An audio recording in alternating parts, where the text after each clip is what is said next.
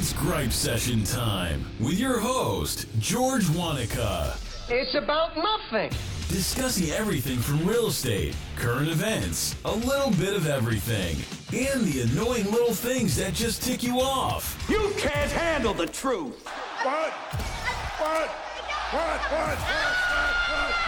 You didn't know? Here's your host, George Your Wanaka. ass better call somebody.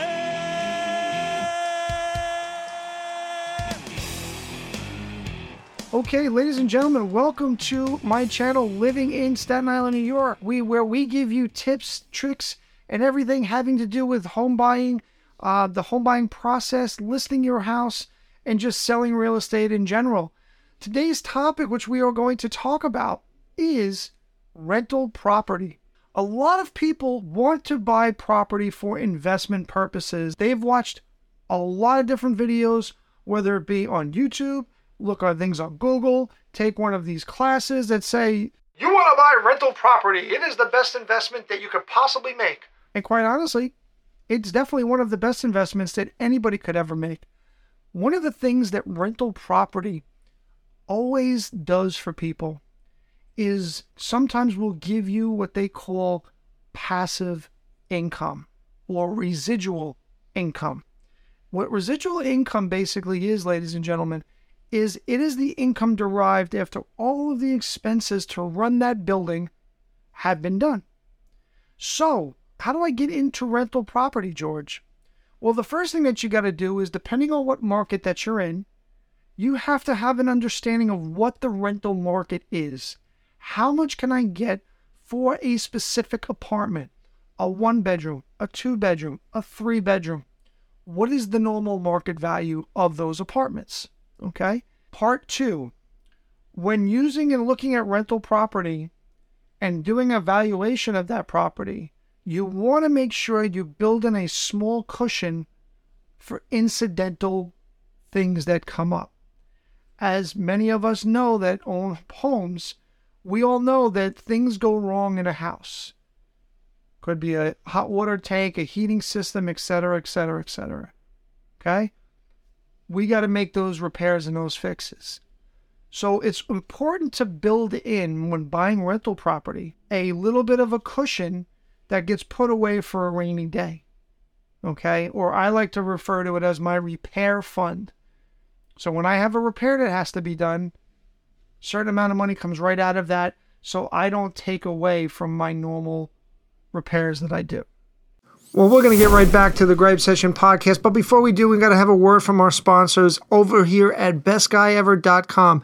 Make sure you never forget an important date ever again.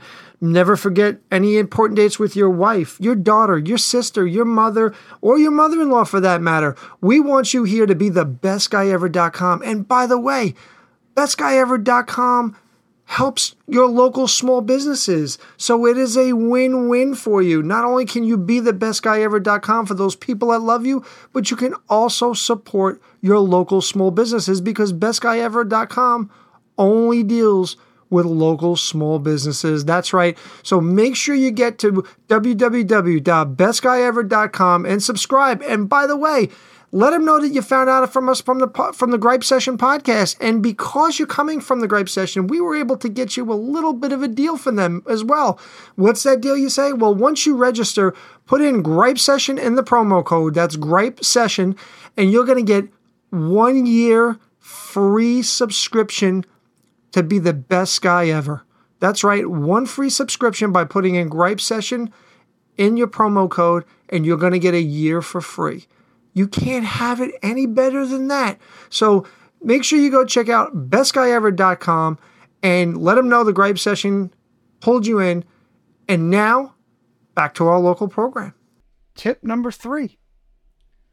A great part of owning rental property is the ability to depreciate that property off of your taxes.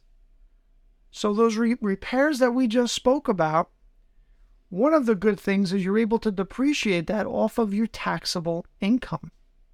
So because you're able to do that, it allows you to give almost like a tax shelter while still creating residual wealth. And the number 4th tip to owning rental property centers around the ability of real estate to appreciate and go up in value. It is always known that real estate always has a tendency to potentially appreciate. Is there times where real estate market goes up and down? Absolutely. But if you're holding a property long enough for rental, for residual income, at some point, that asset is hopefully going to appreciate.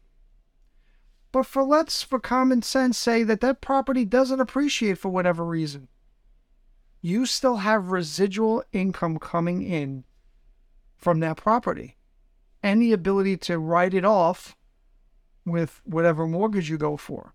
So rental property is probably one of the best investments that people can ever make.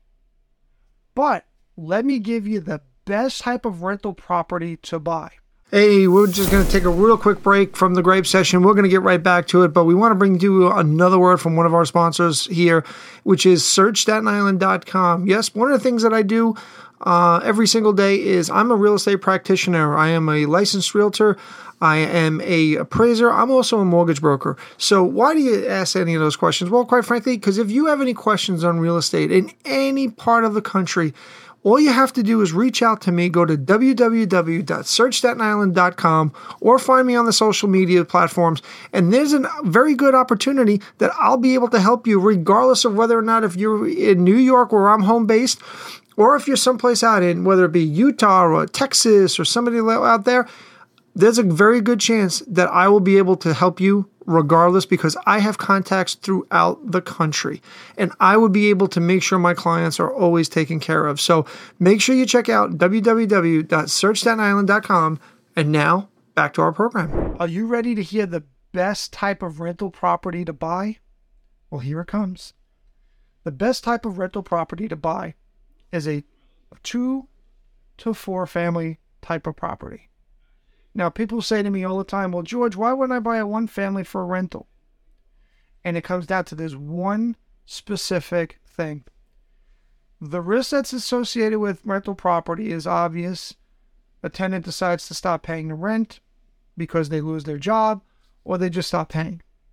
But here's the kicker. If you buy a 1 family property and they stop paying rent, the bills for that property still have to be paid. If you're buying a 2 family property, the bills still have to be paid, but if one person stopped paying rent, you have another rent to help subsidize to pay those bills. And a 1 family property, you don't have that. So a 1 family property of a rental investment perspective in most markets is not the best idea in the opinion of myself. Hey, I want to thank you for watching today's video on rental property. I really appreciate you checking it out. And by the way, again, if you have any questions regarding rental property, investment property, or just a home for yourself, make sure you reach out to me on the number listed below, email, the social media is on this side, or you can leave a message in the comments listed below. But with that being said, make sure, set up a smoke screen if you have to, but get in contact with me if you want to try to build wealth through real estate. And with that being said, we'll make sure you catch you on the next one, but make sure you hit that subscribe button below, because that way, anytime I do a new video, you'll be notified right away. With that being said, we'll see you on the next video. Thanks for watching.